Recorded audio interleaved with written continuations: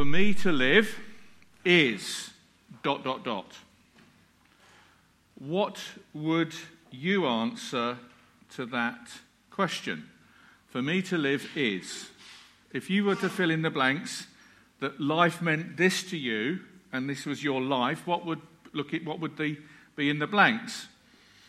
Let me phrase the question slightly differently. If your friends and family, i.e. those who know you best, because I tell myself things about me that aren't true. I think they are, but they're not. But my friends and family, those closest to me, really know better about me than I know about me, 90% of the time. So, if your friends and family, those you know best, were to finish this sentence, what do you think they would say about you? For Bob to live, or for you to live, for them to live, is... Fill in the blanks. What would the blank be saying? For me to live is family. For me to live is career. For me to live is health. For me to live is pleasure. For me to live, and this was a thing that I wrote in when I thought about this morning, in preparing for this message, for me to live, God help me, is ministry. It is that thing that if you lost it, it would feel like death.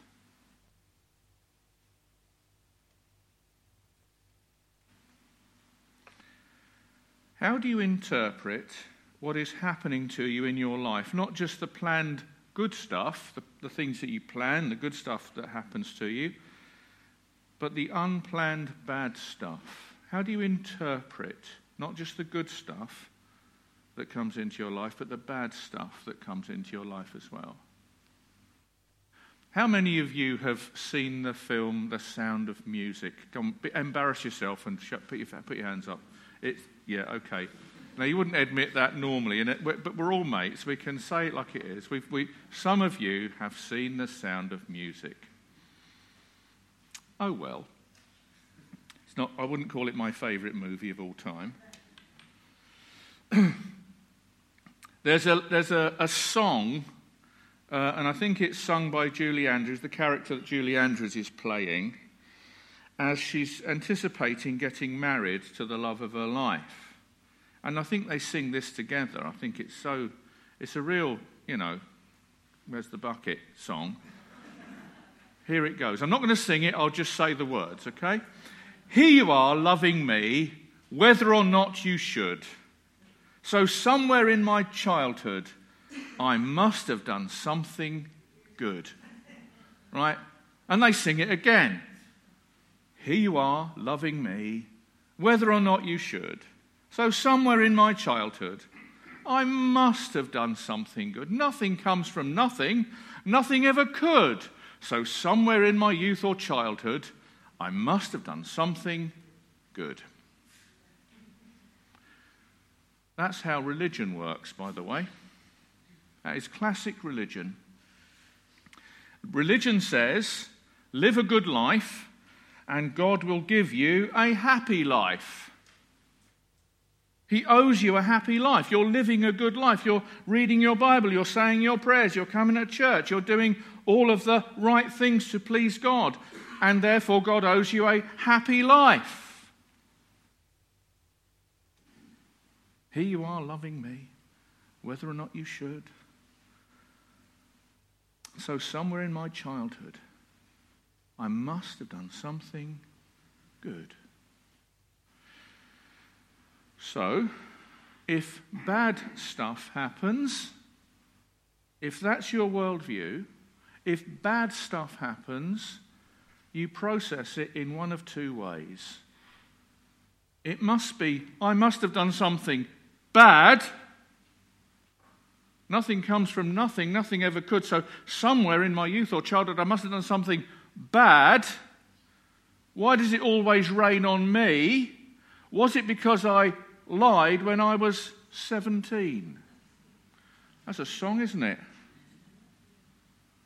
That's a classic religious song as well. So it's my fault. So I descend into I hate me days. I'm a failure. I'm rubbish. I've done something bad. I'm not sure what it is, but I must have done something bad, so I hate me. Or, I hate thee. This isn't right. Why are you letting this happen to me? I'm a nice person. I don't deserve this. Why are you doing this to me? So we flip between I hate me and I hate thee. That is classic religion. That's how religion shapes your heart.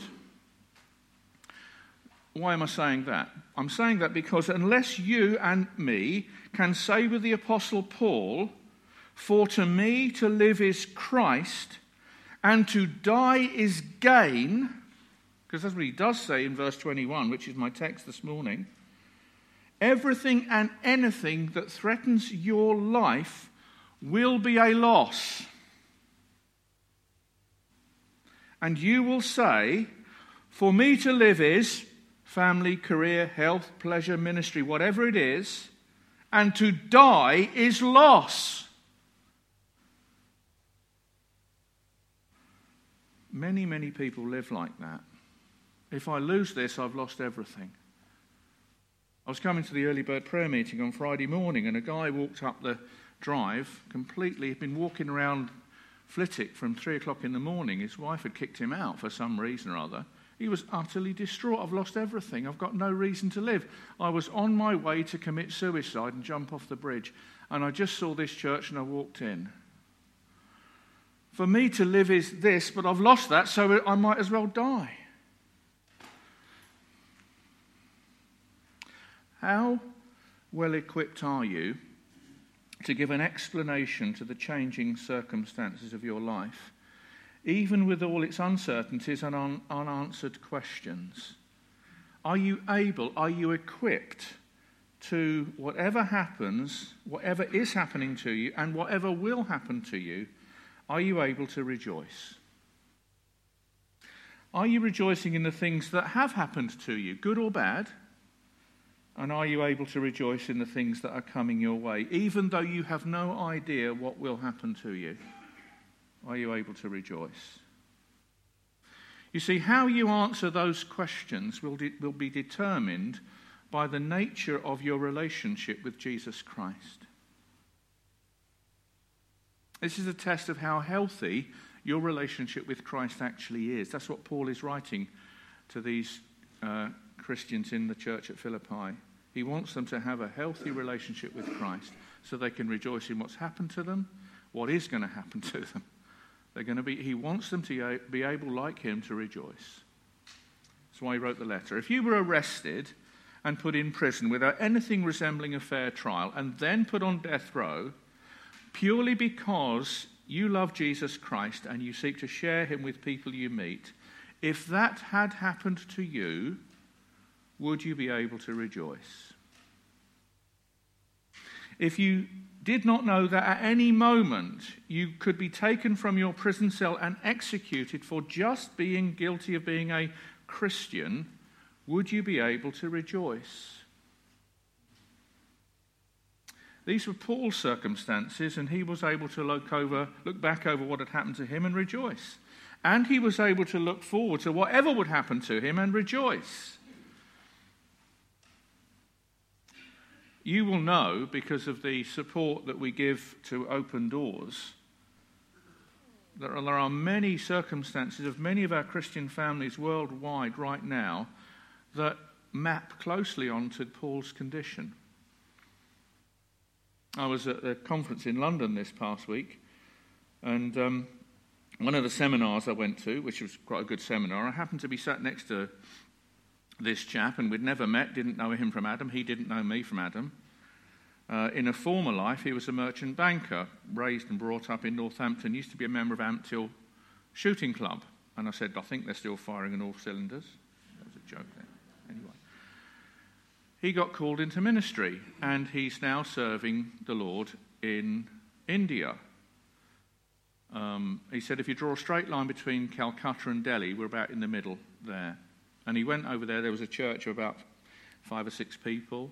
It's now a thriving church of 250 people, and they're planting churches. and he's involved in Pastors Training International as well.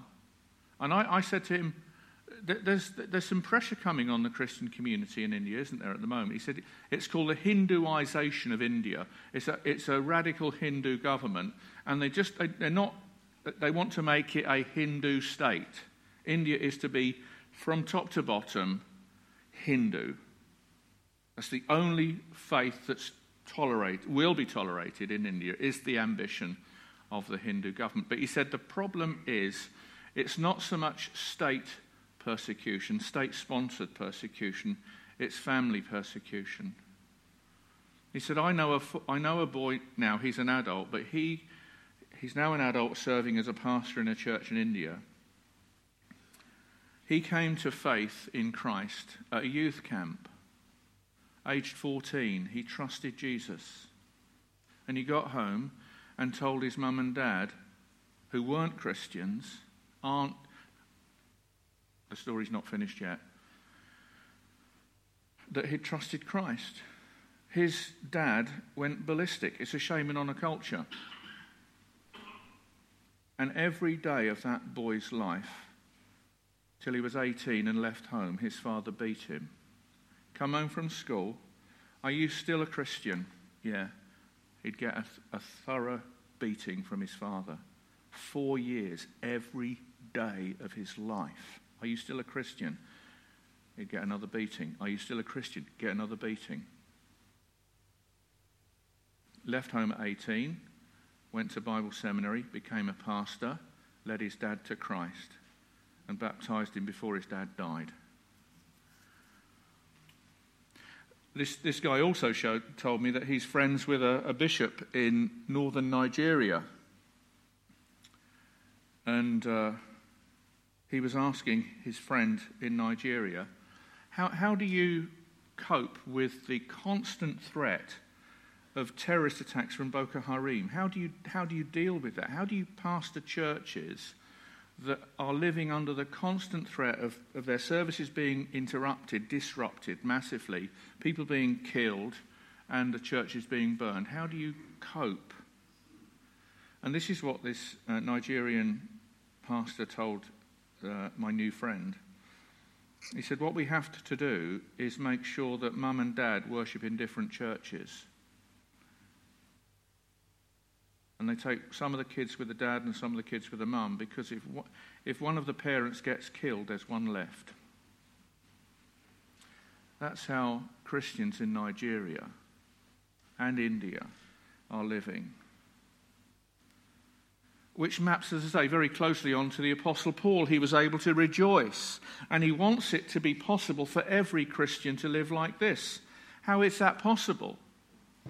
Who wouldn't want to live in such 360 degrees of freedom and joy, irrespective of circumstances?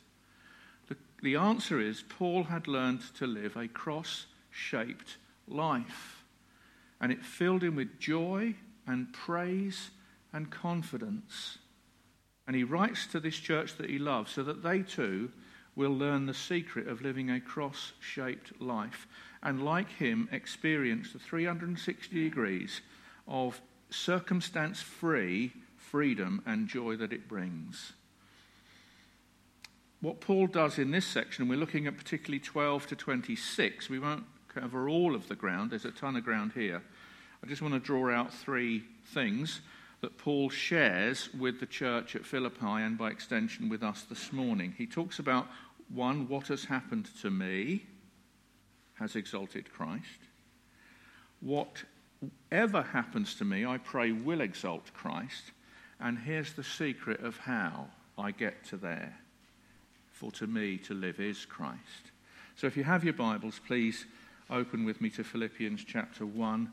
And we're going to look at, first of all, verses 12 to 18. What has happened to me gives me reasons to rejoice because the gospel has advanced. That's what he says in verse 12. Now I want you to know, brothers and sisters, that what has happened to me has actually served to advance the gospel. And then what he does, he shows us how the gospel is advanced. He doesn't just leave it there as a general statement. He actually puts definition and detail in. The palace guard, verse 13, the palace guard and everyone else is hearing about Jesus because of my chains. That's what he says. As a result, it has become clear throughout the whole palace guard and to everyone else that I am in chains for Christ. And then he goes on, confident Christians have become more confident in their preaching of Christ, however they are motivated. And the reason is, verse 14, because of my chains. And because of my chains, what has happened to me has served to advance the gospel, verse 18, and because of this, I rejoice.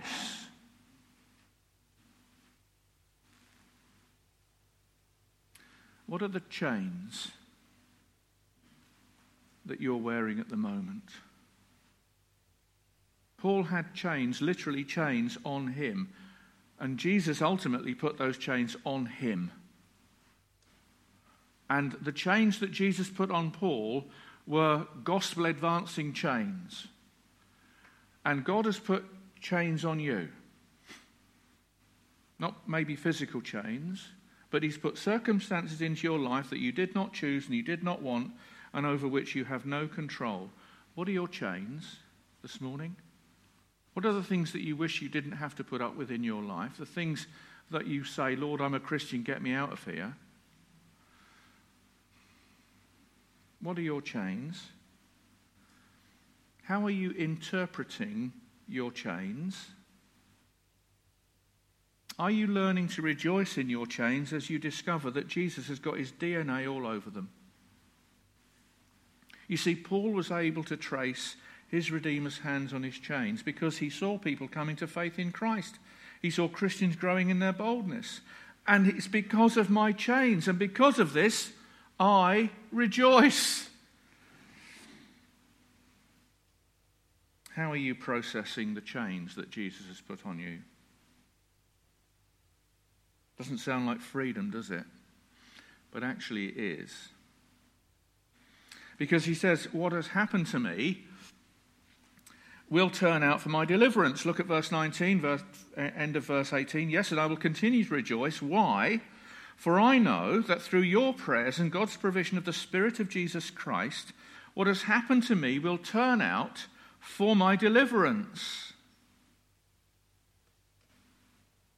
Paul rejoices that people are praying for him. For I know through your prayers. Paul loved this church, and this church loved Paul. And he knew that they were absolutely heartbroken and devastated over his imprisonment and possible execution.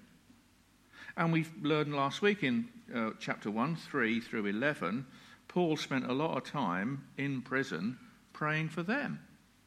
I thank God every time I remember you. In all my prayers for all of you, I always pray with joy. Verse 9, and this is my prayer. So he, and in prison, was praying for them, and while he was in prison, he knew they were praying for him. And he so values this prayer partnership in the gospel, verse 5, because he recognizes that there is something mysterious about how God works, our sovereign God works, and wraps our prayers into his sovereign, predetermined plan. I mean, if you think you can understand that, please tell me afterwards, because it does my head in. I can't get my head round it. But God values prayer. And he works his sovereign will that he's already predetermined, and he wraps into it our prayers. For I will continue to rejoice, for I know that through your prayers, notice he goes on, and God's provision of the Spirit of Jesus Christ. Now, we don't know what the church at Philippi were praying for Paul, but it may have been something, Lord, please get Paul out of prison, and please give Paul the Holy Spirit so that he can trust you in the midst of his trial. Please give him the Spirit of Jesus Christ, Father, so that he can get through what he's going through. In God and God's provision of the Spirit of Jesus Christ in answer to your prayers for me. I think that's He's linking his prison, their prayers, and God's Spirit bearing down upon him in his prison cell. Now, okay, bit techie. Why does he say the Spirit of Jesus Christ? Why does he not say the Spirit of God? Why does he not say the Holy Spirit? Why does he not say the Spirit of Christ Jesus? Because those are terms that the Bible uses in describing the work of and the person of the Holy Spirit. Why does he say, and God's provision of the Spirit of Jesus Christ? Answer, when Paul talks about the Spirit of Jesus Christ, he's always talking about the earthly ministry of Jesus Christ. He's always talking about him in a physical body, going through sufferings and dying on a cross. When he talks about him as Christ Jesus, he's talking about him as the exalted King. So he's praying that God would give them, the church are praying, that God would give the Apostle Paul the provision of the Spirit of Jesus Christ. And he says, this will turn out for my deliverance. That's what he says, doesn't he? For I know that through your prayers and God's provision of the Spirit of Jesus Christ, what has happened to me will turn out for my deliverance. Deliverance from what?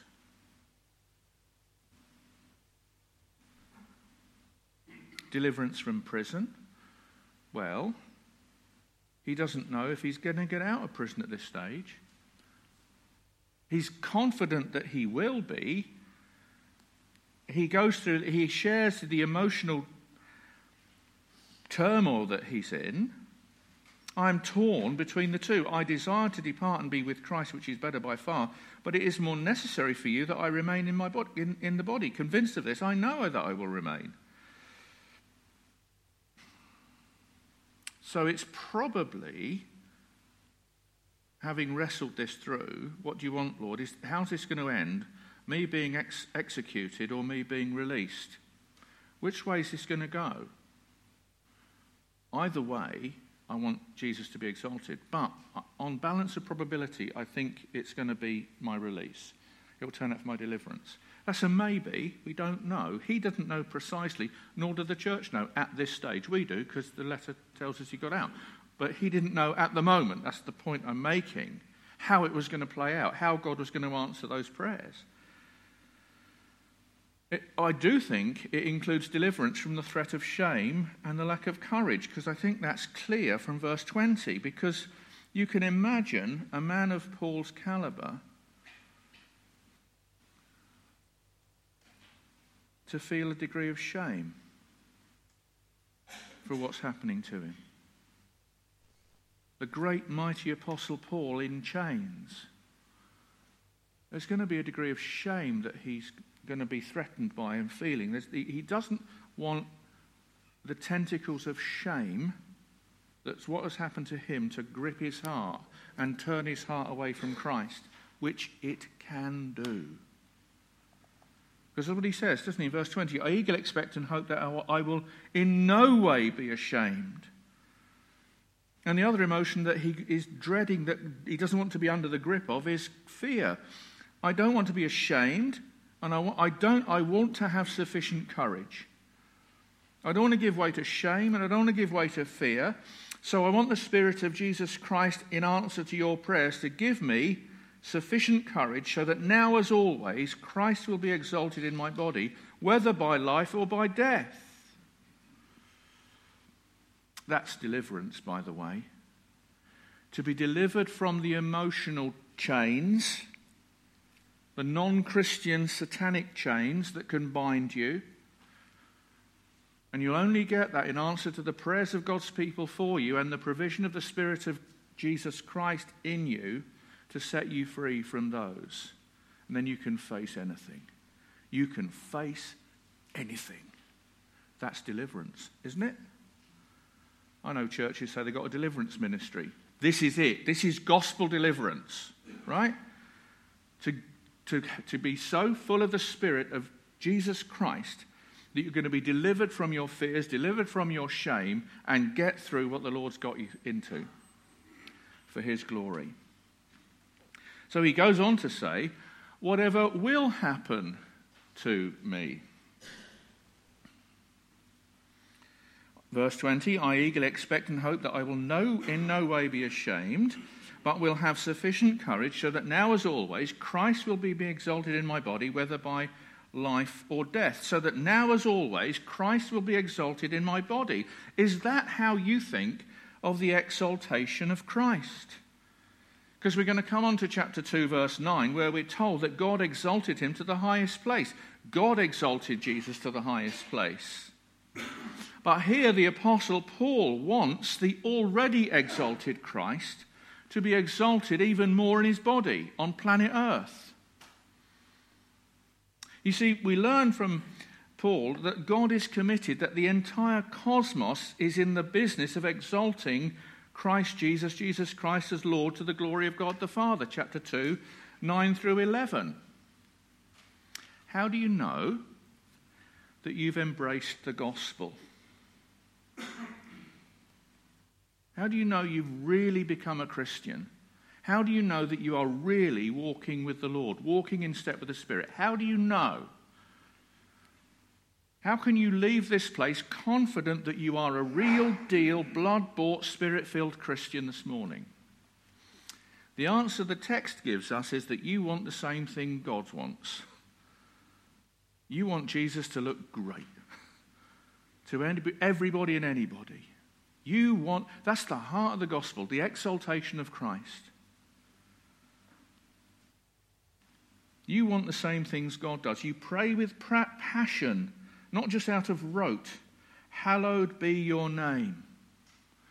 And Paul would add, hallowed be your name, Father, in my body, today, in my life, hallowed be your name.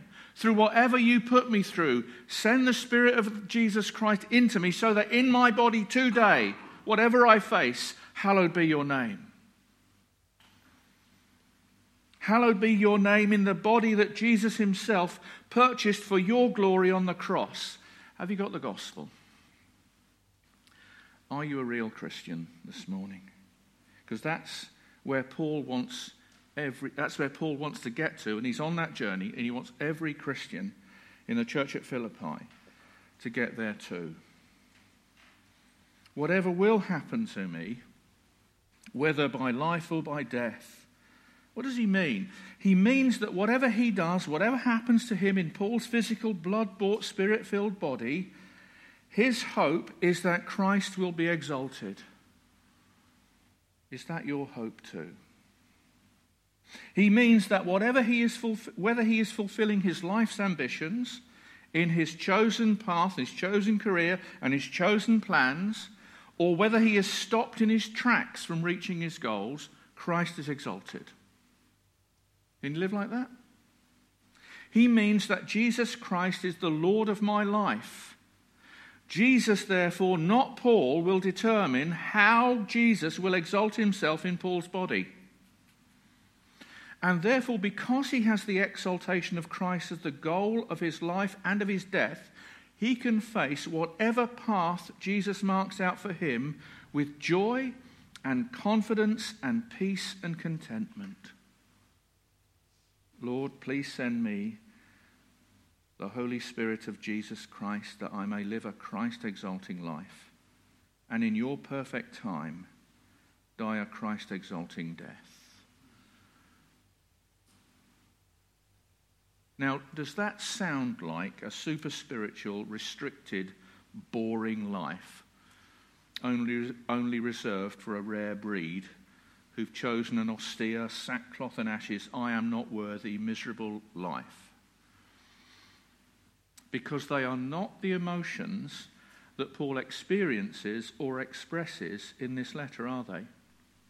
What runs through this letter is Paul's unbridled joy and rejoicing. They permeate every page of this letter, and he wants that same joy to permeate the heart of every Christian in the church at Philippi. So where did he get the power to be so joyful?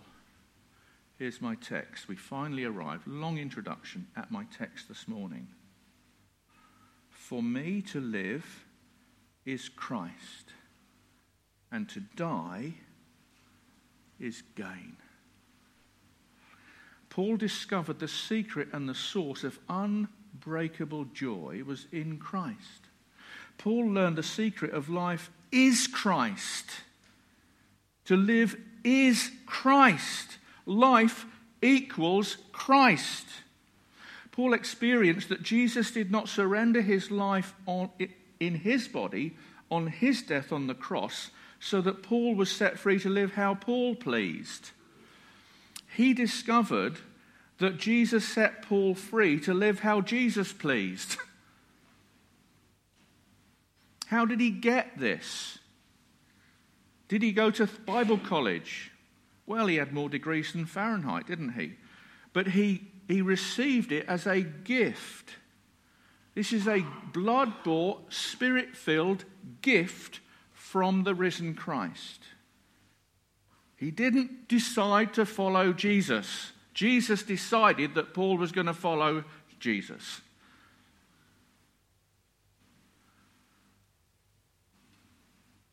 Jesus decided that I would follow Jesus. That's what it says in the text. Look at verse 29. For it has been granted to you on behalf of Christ not only to believe in him, but also to suffer for him.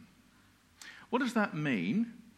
It means that Jesus' life and death story that we're coming to in chapter 2, which is actually runs throughout the whole Bible. There's a whole Bible written about the life and death story of Jesus and the life and death and resurrection life of Jesus. The whole Bible is about the life and death of Jesus. What has happened is that Jesus' life and death story has become Paul's life and death story. And Paul's life and death story is Jesus' life and death story. The two are in the same race. They're living the same life. That's what it means to be in Christ. Jesus' life and death story becomes your life and death story. And your life and death story becomes his life and death story. Therefore, for me to live is Christ, and to die is gain. Gain what? Rather gain who? Chapter 3, verse 8, that I may gain Christ. That I may gain Christ in all his resurrection exalted fullness. Because according to Paul in the letter to the Ephesians, Jesus fills the whole universe. And I want to gain Christ. I want to be with him forever. So he used it. There must have been something of a British gene in the Apostle Paul. Why do I say that? Because he was the master of the understatement. Look at what he says in chapter 123. I am torn between the two. I desire to depart and be with Christ, which is, here's the understatement, better by far. Where? What? To be with Jesus, the one who fills the entire cosmos, to be with him. Well, I want to gain him and see him and be with him because my life on earth is lived out through him, by him, for him. It's better by far. That's an understatement. That's a huge understatement. Is that how you define your life and your death? Can you imagine what it would make you like if you were like Paul, able to do that?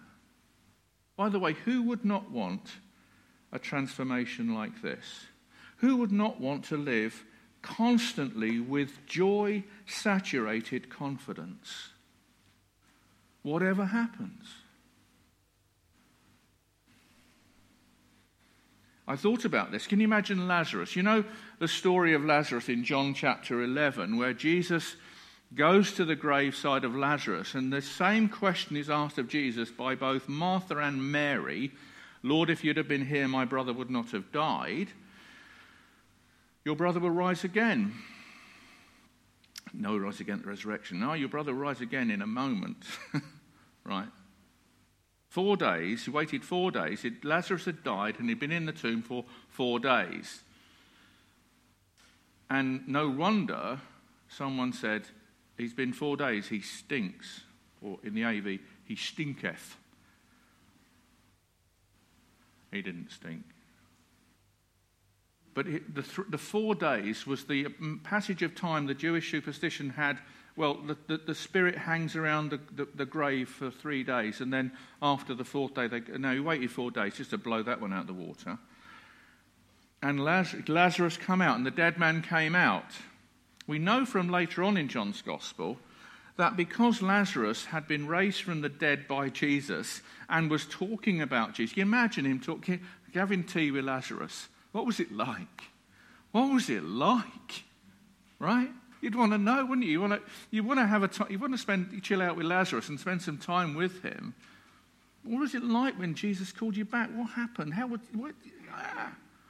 And the enemies of Jesus wanted to kill Lazarus. Can you imagine? Can you imagine them going up to Lazarus saying, if you don't shut up talking about Jesus, we'll kill you. Bring it on. Wow, is that the worst you can do? I've been there, done that, got the T-shirt.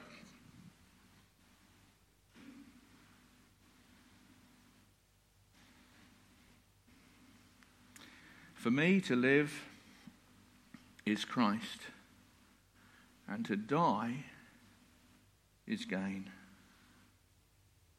Don't leave this room this morning until you know with 100% confidence that you are ready to die. Because if you're ready to die, and you look forward and say, death is gain because I gain Christ, you are ready to live. You can't live until you're ready to die. So what is your answer to that question? For to me, to live is. Let us pray. Heavenly Father, please grant that by your sovereign grace and the blood-bought gift of the Holy Spirit, you would grant everyone in this place this morning and everyone who hears this on the internet later on to be able to say with the Apostle Paul, for to me to live is Christ and to die is gain. Grant this prayer because we pray this in Jesus' name. Amen. Can we have the words of the last